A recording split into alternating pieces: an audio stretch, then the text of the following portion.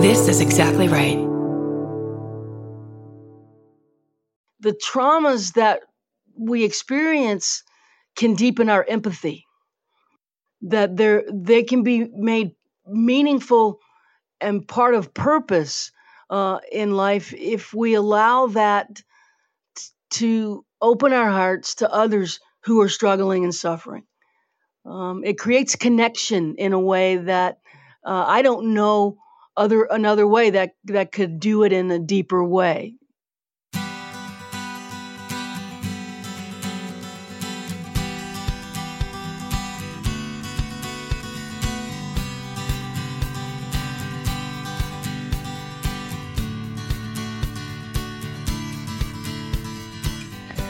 Welcome to Parent Footprint with Dr. Dan. I'm Dr. Dan. This show is about making the world a more loving, accepting, and compassionate place, one parent, one person, and one child at a time.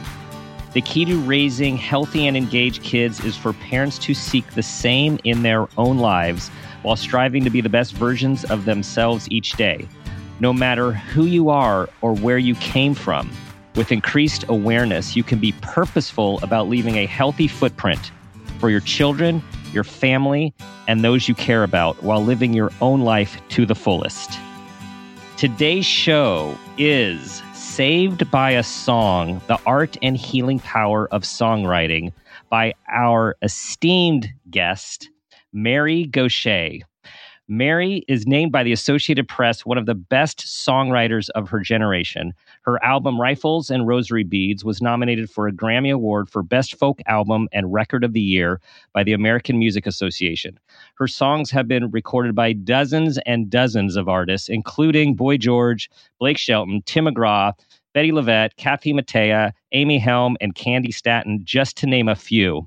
And Saved by a Song is her first book, which explores so much about her life, about music, about her journey, which we're going to talk about today. And of course, she lives in the very, very cool city of Nashville.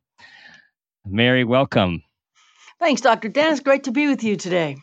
So as someone who has spent my life learning and observing and witnessing and validating other people's lives, I'd like to start with your life, the start of your life, because it, as we're going to talk about today, you have been so open with your journey and what you've been through and what has made you or created who you are today and how you impact others. I know that's a big one, right? Yeah. So tell everyone about where this thing started for you, how life started for you. Well, it's a long story, but I was born to an unmarried woman in 1962. I am 59.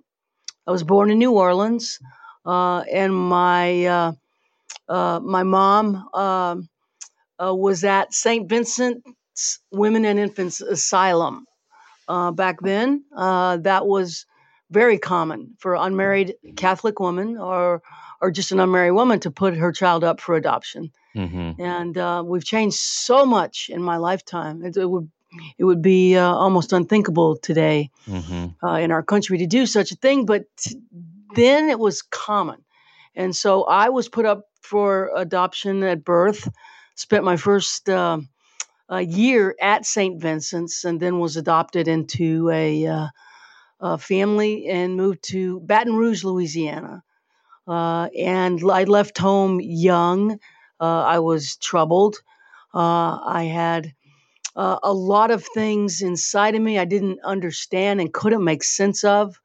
And the book is about trying to make sense of what my life was made of. And so for me, the road led to addiction, and consequently, I was arrested for drunk driving, and I got sober and stayed sober. I'm 31 years sober today. Awesome. And I found music and song in addition to recovery, and it's been the salvation for me. And I guess that's why I'm here with you today, is to talk about what that really means. Yeah. Yeah. And Mhm. it right away I go to the quote that's at the beginning of your book that I would like to read, which just emulates what you just said. It says, this is from Gospel of Thomas. If you bring forth what is within you, you will bring forth what you bring forth will save you. If you do not bring forth what is within you, what you do not bring forth will destroy you. That is really powerful when we think about everyone carries, and particularly people who carry with them trauma, which is a strikingly high number of our human population. Um, how do you unpack that process of taking out, sharing, even finding those things that are within you? Such a good question. And you know what? I think our mission statements are very similar. As I Hmm. heard you read your intro to your show, it really resonated with me. And the answer to the question is you do it little by slowly, Hmm. one piece at a time, and you are often, or let me put it in first person. I am often handed opportunities to make sense of what was driving me in the wrong direction, and I can seize those opportunities, or I can refuse those opportunities. That Gospel of Thomas quote is really powerful. It does not mince words. Mm-mm. You either do the work, or it's going to kill you. Yeah. And it may not kill you literally, but it will kill you emotionally and spiritually, and probably eventually literally. Hmm. So yeah, we're dealing as a species with the epidemic of trauma. When I hear opioid epidemic, what I hear is trauma, trauma, Hmm. trauma. If you dig Hmm. down into addiction very far at all, almost always it has its roots in self medicating. And what are we self medicating? Most of the time, it's something traumatic. Hmm. And for me, I had no idea that being in an orphanage for a year deeply wounded me. No one told me. I had no reason to even consider it. Hmm. All I knew is that there was a pain inside of me that I could not get rid of. Hmm. And it wasn't because my adoptive parents didn't love me. They did love me. They were troubled, Hmm. but they loved me. They sent me to good schools, and I had great grandparents, and yet I felt this unnameable pain that I couldn't fit in. I couldn't relate really Hmm. to people. I had extreme social anxiety, and so I ended up self medicating, Right. and I didn't know why. And that's the journey, is to get sober and then start to ask why did I Hmm. end up that way. Hmm. And those are the things that I think recovery music and song have been able to reveal to me and give me the chance to work through. And the process, just reading about different aspects of your life, and all the work that you have done, it's just so important that all the listeners understand that healing and becoming aware is a process that meets many roadblocks and very a step forward, five steps back, and it's not like you just get it right. It's just like it is, and there's no also how I've read about how you think about songwriting. It's like there's no prescriptive like actual path that's like this is exactly what you do. You just take one step at a time and you try to keep on going. That's it. It's a commitment to growth. It's a commitment to discovery. It's a commitment to long term. Uh, uh, it's not overnight, so it's a long term process Hmm. that takes so much longer than you think it would in the beginning. And for me, I have spent my life working through what happened to me when I was a baby. Hmm. And so the beautiful part of that for me is I've made art from that, Yeah. and Yeah.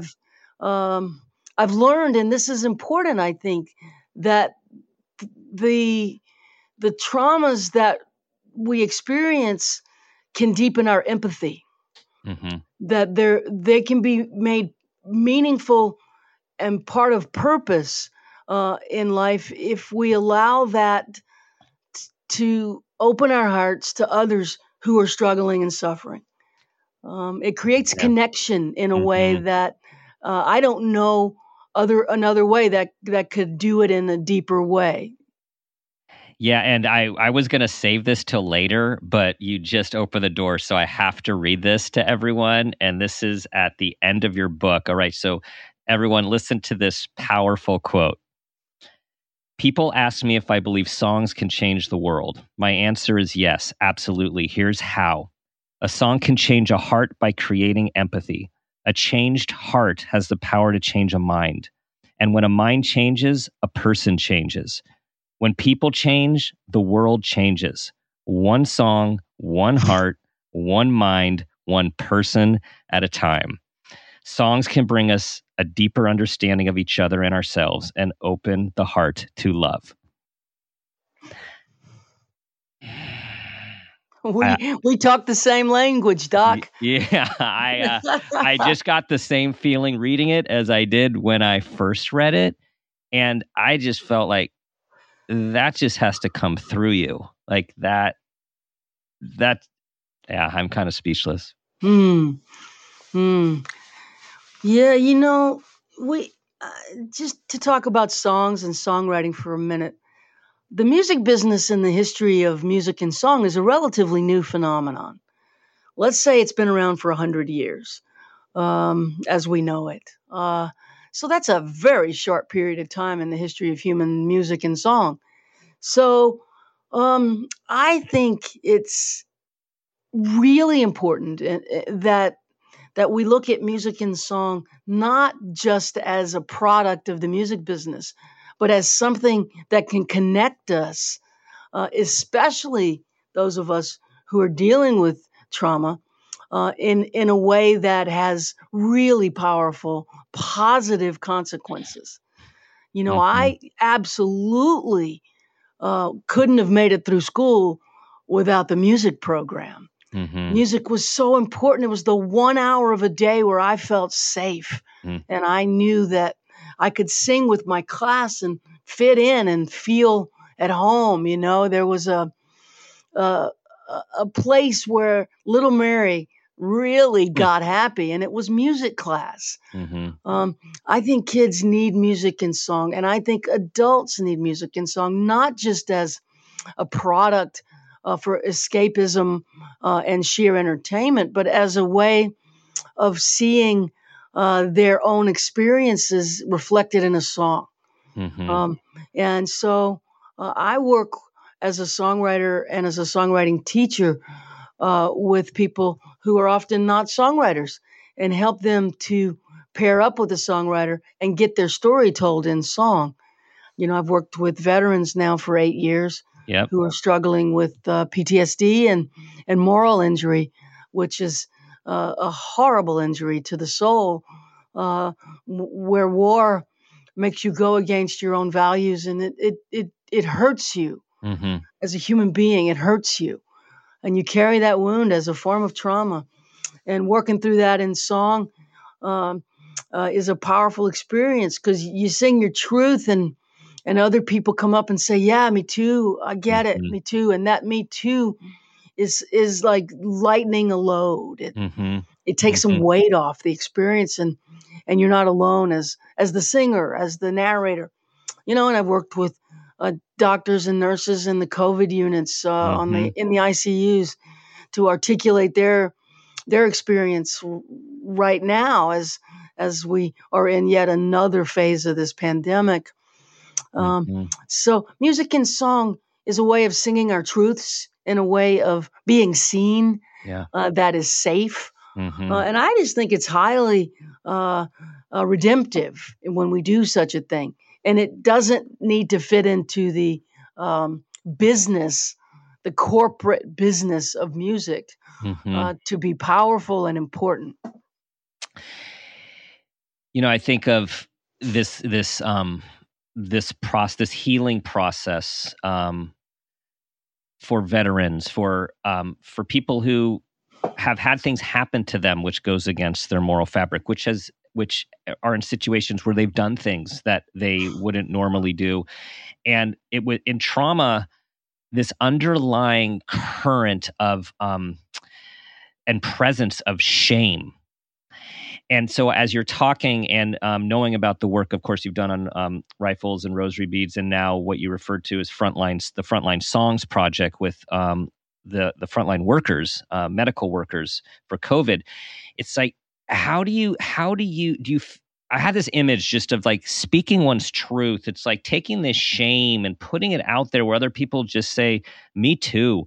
And it's like this dissipation and almost like an embrace. Can you speak to the idea of shame in all this? Yeah, it's a very important a part of the equation when we're talking about trauma. Brene Brown's work in this area is so powerful. Yeah. And I've worked with Dr. Bessel van der Kolk, Mm-hmm. whose book, The Body Keeps the Score, Yeah. has been #1 on Amazon for ages. He's a friend, and I've worked with him individually, and also I've worked with him as a peer, helping people with trauma to co-write their song of their life. And it does have an impact on the shame. And so maybe a listener would ask, well, why is shame a part of trauma? And my understanding of it is that a shame is attached to trauma because you were unable to prevent the trauma. Mm-hmm. That there was nothing in your power that could stop what happened. And that powerlessness is a sense of not being worthy. Mm-hmm. And that's where shame gets us, is at that deep-seated unworthiness, deep-seated unlovability. I'm unlovable because I couldn't prevent what happened. Mm-hmm. So I have to hide that. And so begins the removal, the walking away from truth and walking away from extreme emotional discomfort. And so then that requires medication, and income, drugs, and alcohol, and behaviors that lighten the load. But if you are able to articulate that in a way that is universally understood, a song, and have people come up and say, I see myself in that. That's me. You're talking about me. That load lightens because you're not alone. It creates empathy. And I think one of the great anecdotes for shame is empathy. It takes away, it's just me. I'm unlovable. I'm undesirable. I'm useless. I don't belong. That is lightened when someone says, I know exactly what you're saying and I feel the same way. It's alchemy. Yeah. Yeah. And it makes me think, your words make me think of it's acceptance. It's a bringing in instead of the shunning, right? The shame shuns. It shuns us from ourselves. It shuns us from others. It's this belief of what's wrong with, there's something wrong with me. Because this happened, there's something wrong with me. And that makes me think of of course, The Body Keeps the Score is such a critical work in trauma. And the new one that I just finished by Dr. Bruce Perry, another premier trauma researcher, and Oprah, is called What Happened to You? And the whole idea is, right, instead of saying like, what's wrong with you? What happened to you because of what has happened to so many of us, and then the behaviors and the personality traits and the addiction. And it just, as you said, it goes from there. And you didn't realize one of the many things that you were dealing with was something that happened at the very beginning of your life and probably pre a lot of conscious memory. Oh yeah. Pre-verbal, pre-conscious memory. What happened to me was that I internalized this belief. She gave me away because I'm not lovable. She gave me away because I'm broken. That was the only way to make sense of it. Mm-hmm. Because what adopted children of my generation were told is she gave you away because she loved you.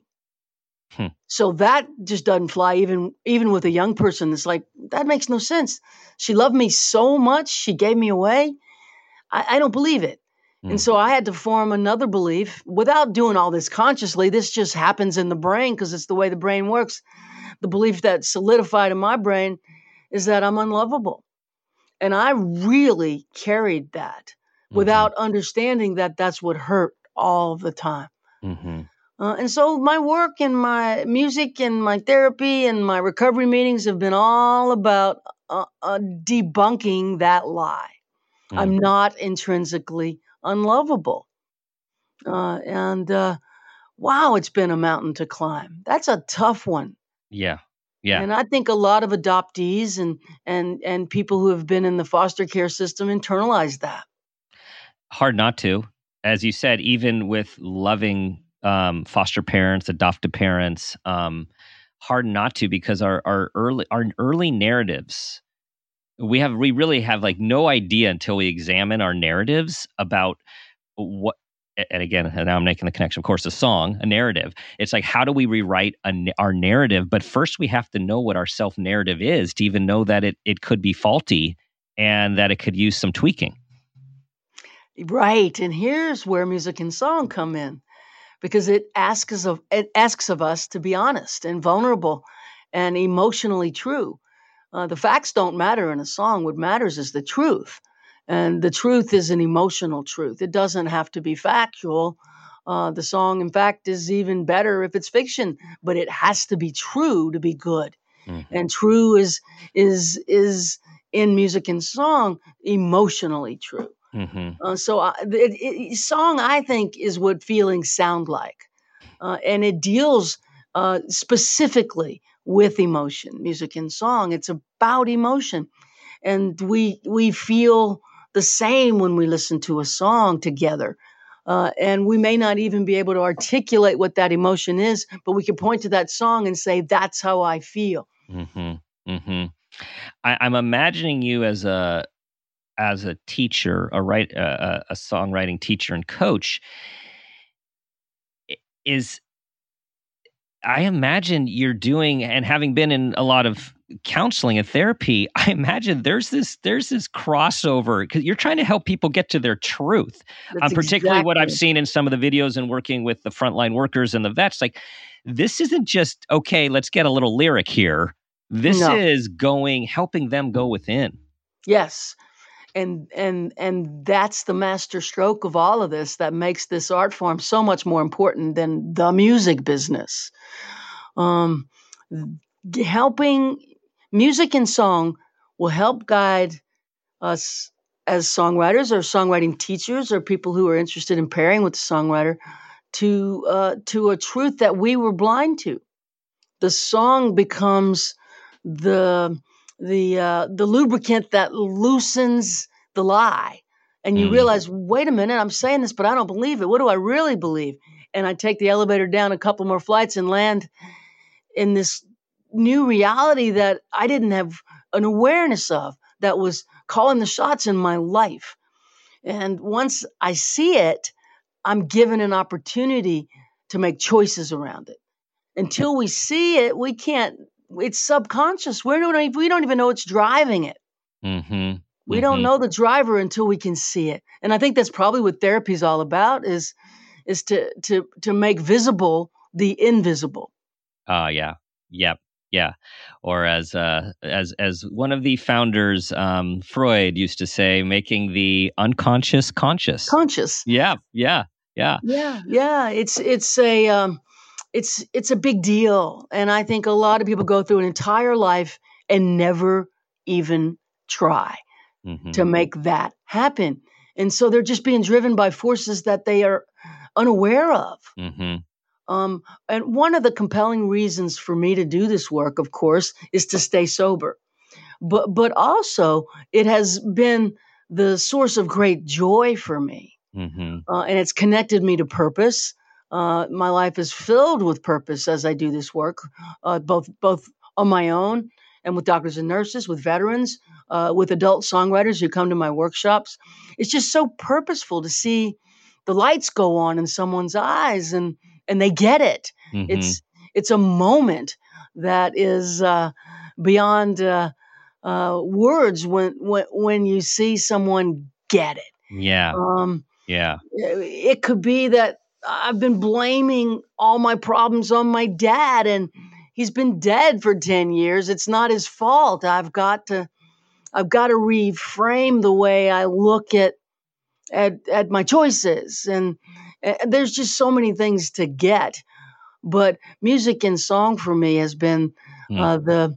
the lifesaver in an ocean of unknowing. I can go there and ask the questions, Mm-hmm. and, Mm-hmm. and the answers will come.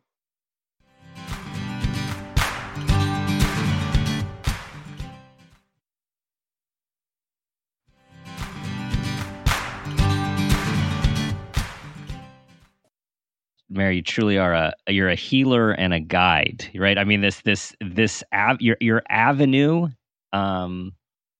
tool, implement is the song, and it's through the song that you're a healer. Yeah, I mean, that's a big thing I know maybe to put on you, but if I can like push, do you feel like this is a sort of transcendent purpose for you in life? Absolutely, because I know it works. Mm-hmm. I have seen veterans. I worked with a veteran who, 2 years later, thank God, told me that he had planned his suicide and had a date Mm. before we worked together. I did not know that when we were working together, but I knew he was deeply traumatized with layers and layers of trauma. He had been in an explosion in the Humvee he was in. He was in a wheelchair. Mm. He had lost his best friend in a car accident a little bit before that, and he was the first one on the scene, and it was so traumatic for him. And he just couldn't live with the layers of trauma. And when we wrote this song called "Still on the Ride," um, Mm. it gave him enough hope to reach for another rung and to help pull himself out of the hole, and then another rung, and that rung led to another rung. And 2 years later, he's walking with a cane, and Mm. 4 years later, he's walking without a cane and Wow. out of the wheelchair. And he lets me in on some of what he was thinking. And one of those things was he was going to kill himself on the date that his best friend died. Wow. And he changed his plans because of a song. Yeah. I mean, I could be called the healer, but the real healer is the song. The real healer is pulling something out of the chaos in the pain and letting music communicate it so that others can go, wow, yeah, me too. I feel that way. And that empathy and connection does something that's transformative. Bessel Mm-hmm. talks about that a lot, that when you're traumatized, you can't experience resonance. It's very hard to resonate with other humans. And what is music if it's not resonance? When Mm-hmm. it's working, it literally resonates. And resonance is what we long for. I mean, we are pack animals. We need to resonate with each other.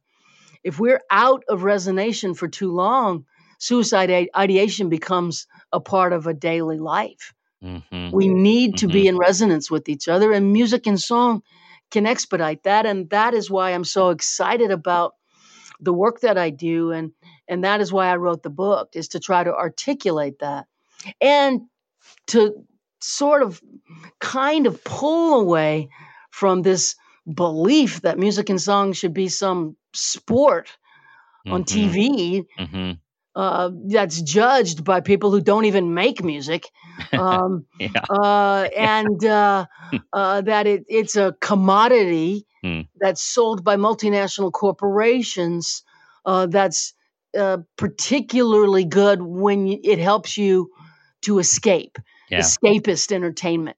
Mm-hmm. I want to create a conversation around the other kind of music and song, which is the opposite of that. That it doesn't exist in competition with anything, that it's built ground level to help people resonate and understand each other. One of the great things with the songs that I wrote with the veterans, and I play them in the coffee houses and theaters that I perform in, is that it helps civilians to experience empathy with veterans. Right. It Right. puts civilians behind the eyes of those who've served, and they understand in a way that they didn't before the song was sung. Mm-hmm.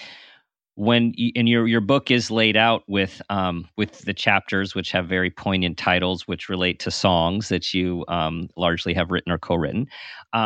As you went through the process, was this this is your life experience? I mean, were you putting pieces together as you were looking back, or was it more of you? It kind of, you knew where you were going, and it all made sense to you. It didn't make sense until the end. Yeah.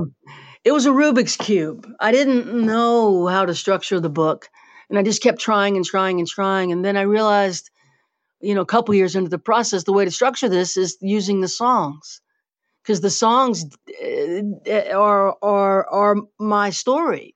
Mm-hmm. For most singer-songwriters, the songs are their memoir. It is their story. And so it starts with me getting arrested for drunk driving. And the song that I attach to that chapter is I Drink. And then I attach a lesson to the song. And so the lesson attached to that song, which is attached to my life story, the book starts with me getting arrested and get sober. And the lesson around that song is about editing and getting words out of our songs so that the words that remain mean more. So there's a songwriting lesson in each chapter that's attached to the song, and the song helps tell the story of the deepening of my understanding of music and song as a redemptive force for good, especially around trauma.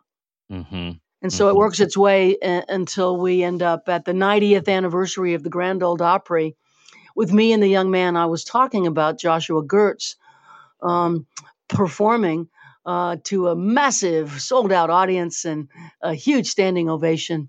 And just this experience of purpose in Josh's life. Him seeing, oh my God, my song is helping people. So I'll tell my story because it's being of service. And that, of course, takes the shame out of the teller and turns it into purpose. And it's a win-win across the board. So I use music and song subconsciously or unknowingly to help myself. And then it became the thing that I was asked to do to help others, particularly veterans. And then most recently, working with COVID doctors and nurses in the COVID wards. But it's it's in retrospect that the structure makes perfect sense. In the middle of it, it was chaos and confusion, just like a song. I was in the dark. I didn't know what I was doing. I had to find it. Mm-hmm. And when you look back, as you look back on your life and through your stories and through your narrative and what you share with in so many venues, I have to ask, as a country music fan, as someone who's been to the Grand Ole Opry, as someone who has experienced the mystique or just of being there, for you to be invited to sing, I mean, what at the 90th anniversary, what was that? What did that mean for you to be on that stage at that moment, particularly with who you were standing with?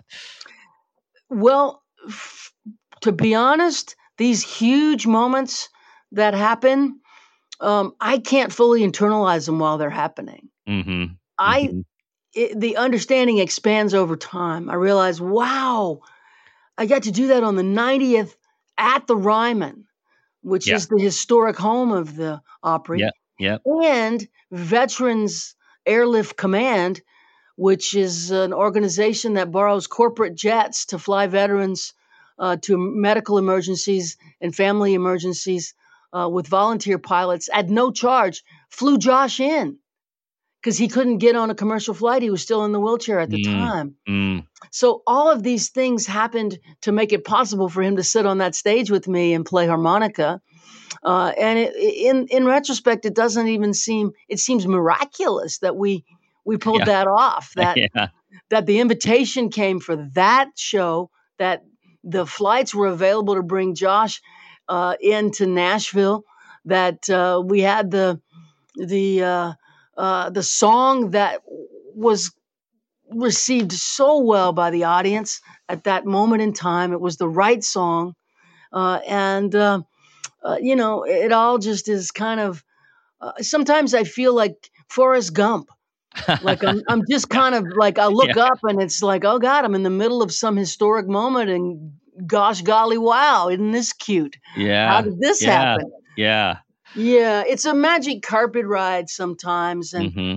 and I don't know how a lot of this lines up. The universe certainly has been uh, kind to me, and I think once you're in purpose Yeah.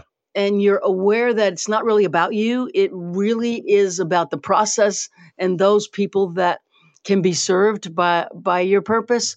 The universe is all kind of friendly when you're Yeah. coming from that place. Yeah. And thank you for that term, in purpose, because I was, as I listened to you, it just seems you're leading with what's important to you and what you care about and what you feel is, quote, right, whatever that means.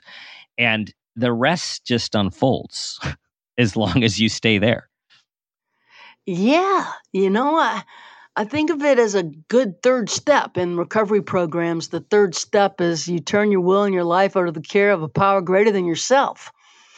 And I think of that, the metaphor for that is a magic carpet. I just sit on it and ride. There Hmm. is no steering wheel.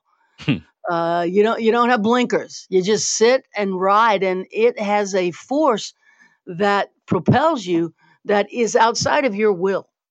Yeah. And that's been my experience when I'm in that third step and I'm doing the work that I'm put here to do. Hmm. Things happen that are incredible that I did not make happen. They Yeah. manifest as a result of being in purpose. And I know there's listeners as well as yourself who've had those moments where it's just magical, and you didn't do it. It got done by something mysterious and it feels right. Yeah, and with ease, right? All the things that we try to force and push and influence, and when these things happen, they just unfold with such ease. And it's almost like, as you said, I find it's this an internal smile coupled with a lack of comprehension to some degree of what's really occurring until it's over. It's kind of that flow state that people describe, which is, which the trick is, people want that flow state, but the more you try to get it, the farther away you are from feeling it. It's such a paradox, isn't it? Yeah. Yeah, Yeah. you get there by not trying. Mm-hmm. Mm-hmm. You get there by connecting to what you know is right and true, and manifesting the next right thing that's connected to purpose Mm-hmm. in life, and those moments appear almost miraculously. Mm-hmm. So, for all the listeners out there who are, I feel inspired by you, and the ones that are saying, yeah, but I'm not a writer, I'm not a regular Mhm. writer, I'm not a songwriter, I'm not a musician, tell everyone how they can start using song to heal, to feel. Well, the hope is that we find songs that resonate deeply and articulate what we're experiencing. And I think artists are trying uh, uh, to write songs that do that. And so, I'm not just talking about my own songs. When Hmm. I wrote "Saved by a Song," there's other songwriters' songs in the book that resonated deeply with me, and those songs contain clues to our life. When you find yourself with a song and you need to put it on repeat, repeat, Hmm. repeat, Hmm. repeat. I got to hear it again. I got to hear it again. Well, there's something going on. There's a mystery in that song that's trying to open up something inside of you. And so I would ask that song, what are you trying to show me, tell me, teach me? For me, the two songs that I chose to put in the book that weren't my own songs, that were wildly important in my own development as a human being, were John Prine's song, Sam Stone, which I listened to thousands of times and learned how to play on my guitar when I was a teenager. And it's written about a Vietnam veteran who came home and became an addict and overdosed and died. And it was is a sad song about a veteran. Mm-hmm.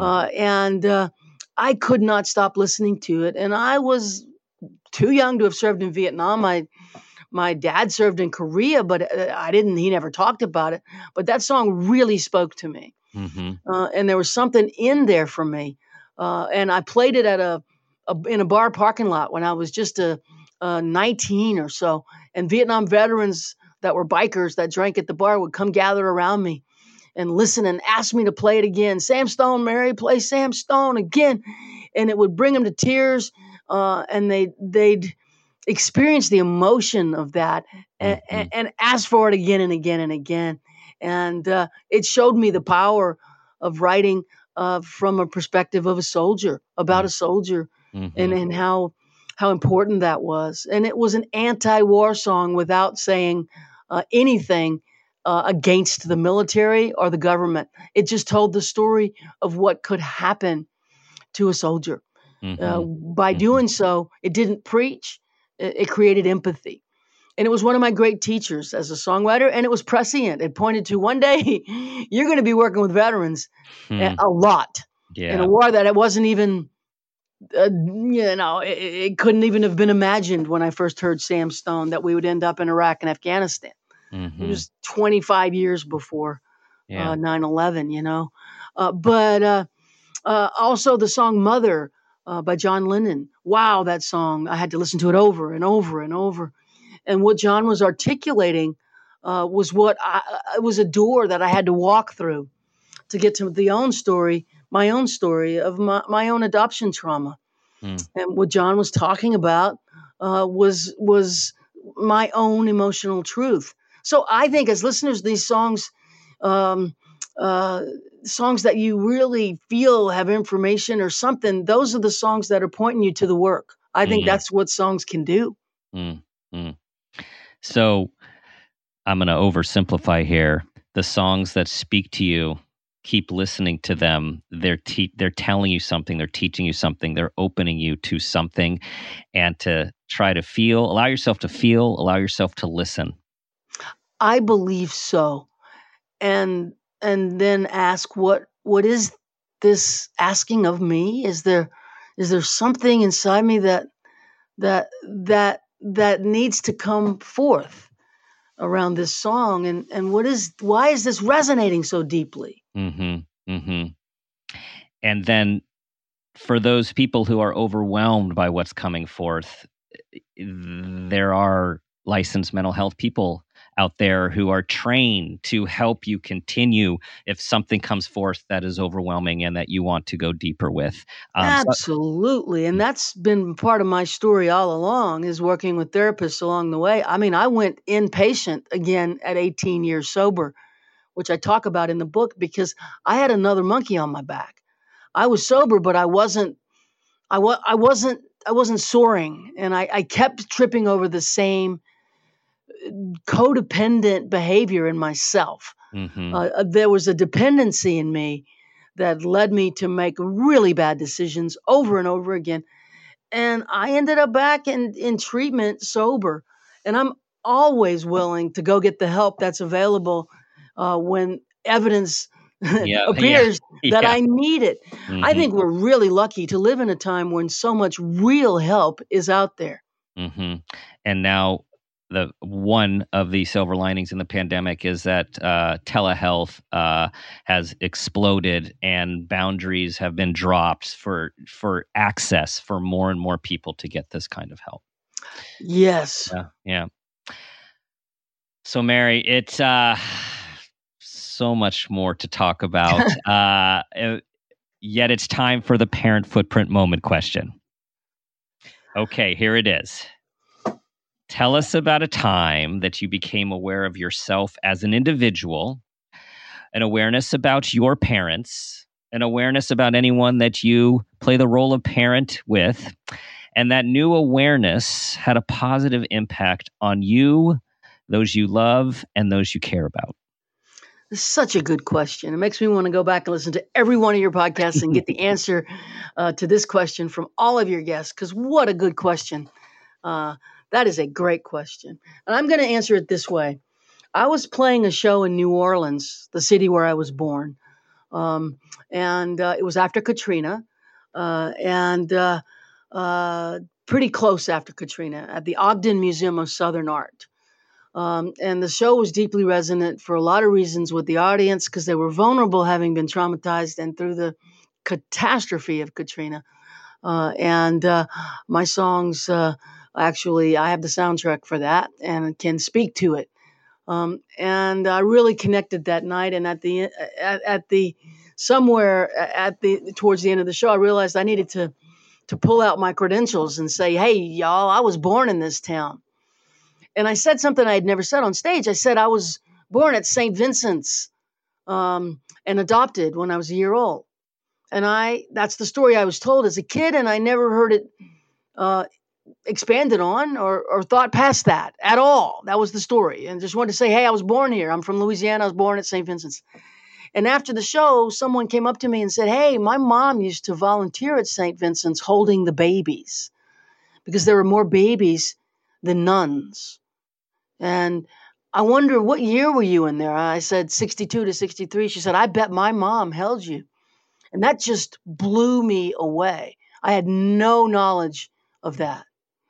No one told me anything like that or about that. I'm sure no one knew about that except for the woman who came and told me. And that really kind of cracked me open. And then the promoter of the show said, hey, let's go get lunch tomorrow, and let's go to Casimoto's and get oyster po' boys. And that just happens to be on Magazine Street, where St. Vincent's is still on Magazine Street. It never occurred to me St. Vincent's was still there. Never occurred to me. To me, it was a fairy tale. I had the understanding of a child around that place. And as an adult, it never, ever deepened. And so we're driving to get po' boys, and she goes, hey, St. Vincent's right up there. You want to see it? And she just pulled the car over and in front of St. Vincent's, which at the time was a rundown boarding house. The Catholics had left a decade before, and it was just a rundown, once mighty institution. And I found myself walking into the place where I was relinquished and adopted. And that transformed me. There's a marble stone at the front door. It said St. Vincent's Women and Infants Asylum. And it made it so real. And it all became not a fairy tale anymore. It became real. And so how did this end up becoming a positive experience? Well, I had to go through the process of shock and grief. And then I felt the call. I had to write a record called The Foundling and explore everything I could find around adoption trauma, and how to heal from that. And so I did a lot of research. I read 75, 76 books. And there were two writers that really jumped out to me. B.J. Lifton, Betty Jean Lifton, and Nancy Verrier. Nancy's book, The Primal Wound, is one of the classics in adoption literature. Yeah. And B.J. Lifton, Journey of the Adopted Self, is an intellectual understanding of the process of being orphaned, even though you have four parents. So all of this was an education for me, and I started to metabolize what happened to me as an adult, as an educated adult. And I wrote my way to the other side of it, using the books I read as a jumping off place for a concept record I wrote called The Foundling. And it wasn't a year after The Foundling came out and I toured it that I was then asked to work with the veterans and take what I had done internally with my own story and use the same skills to help work with veterans with PTSD. The magic carpet. It's a magic carpet. Wow. Go Shay Gump on the magic carpet again. Go Shay Gump. and to show, coincidences, not synchronicities. Yes. For that woman to come up to you and just say a wonderfully innocent, Whew. right? Wow. Wow. Woo. So then that tells me, oh my God, there weren't enough nuns to hold the baby. So I laid in bed crying until I gave up. I Mm-hmm. was full of despair before I ever spoke. Yeah. Of course, that wound in a human is carried into adulthood. Of course it is. Without words. Without words, Yeah. nameless, ineffable pain Yeah. that cannot be described by words because there Mm-hmm. are no words. And Mm-hmm. there's the music. The music Mm-hmm. can do the work where words end. Saved by a song. Mary, wow, this is so inspiring, and I just want to thank you for sharing yourself with all of us, and your just honesty, your transparency, your vulnerability, which I know is part of who you are, and it is part of the healer that you are. Tell everyone where they can, your book is out last month, where they can find your book, your amazing website, and all of the stuff you're up to, your project. Yeah, thanks for asking. The book is available everywhere. You can get it on my website. You can get it get it at your local bookstore. You can get it at Amazon. There's an audio version of the book on Audible, where Amy Ray from the Indigo Girls interviews me as a bonus track in the final sequence of narration. And I am on the road again. I'm a singer-songwriter, troubadour. I travel a lot. If you want to get on my website, you'll see where I'm playing. I'm in town to town to town. And I teach workshops to adult songwriters. And it's not all songwriters, actually. I've got this new thing happening where ministers come work with me because they want to write better sermons. So I've got, it'll be like 20 students. It'll be 15 songwriters, most of them over 50, who want to pursue this as a life practice, not a music business practice. And 4 or 5 ministers who looking to become more vulnerable and open in their sermons to connect more deeply with the faithful who come to their church. So I do all this all the time, and all the information is on my website. You can get on the mailing list or just follow along. And if you all could see Mary's face as I can, she's glowing and she is completely in purpose. It's wonderful. It's a gift. Yeah. Thank you, Mary. Thank you. Thank you. What a wonderful interview. Thank you so much. That concludes our meaningful show, everyone. You know what to do. Tell everyone about this episode. Please share it. As Mary is a healer, it will continue to impact people as she does in all of her modalities. Subscribe to our community. We'd love to have you. And you know what I'm going to ask you to do? I'm going to ask you to be the person you want your child and the people you care about to become. And ask yourself the guiding question that I ask myself every day. What footprint do you want to leave?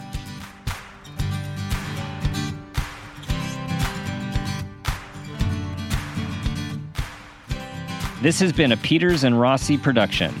Parent Footprint with Dr. Dan is produced by Laura Rossi. Our engineer is Phil Rossi. Theme music is Strummer Man, composed and performed by Pro Tunes. Artwork is by Garrett Ross. Follow us on Instagram and Facebook at Parent Footprint Podcast and on Twitter at Dr. Dan Peters.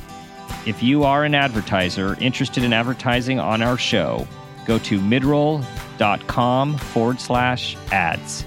For more information, go to exactlyrightmedia.com. Listen, subscribe, and leave us a review on Apple Podcasts, Stitcher, or wherever you get your podcasts.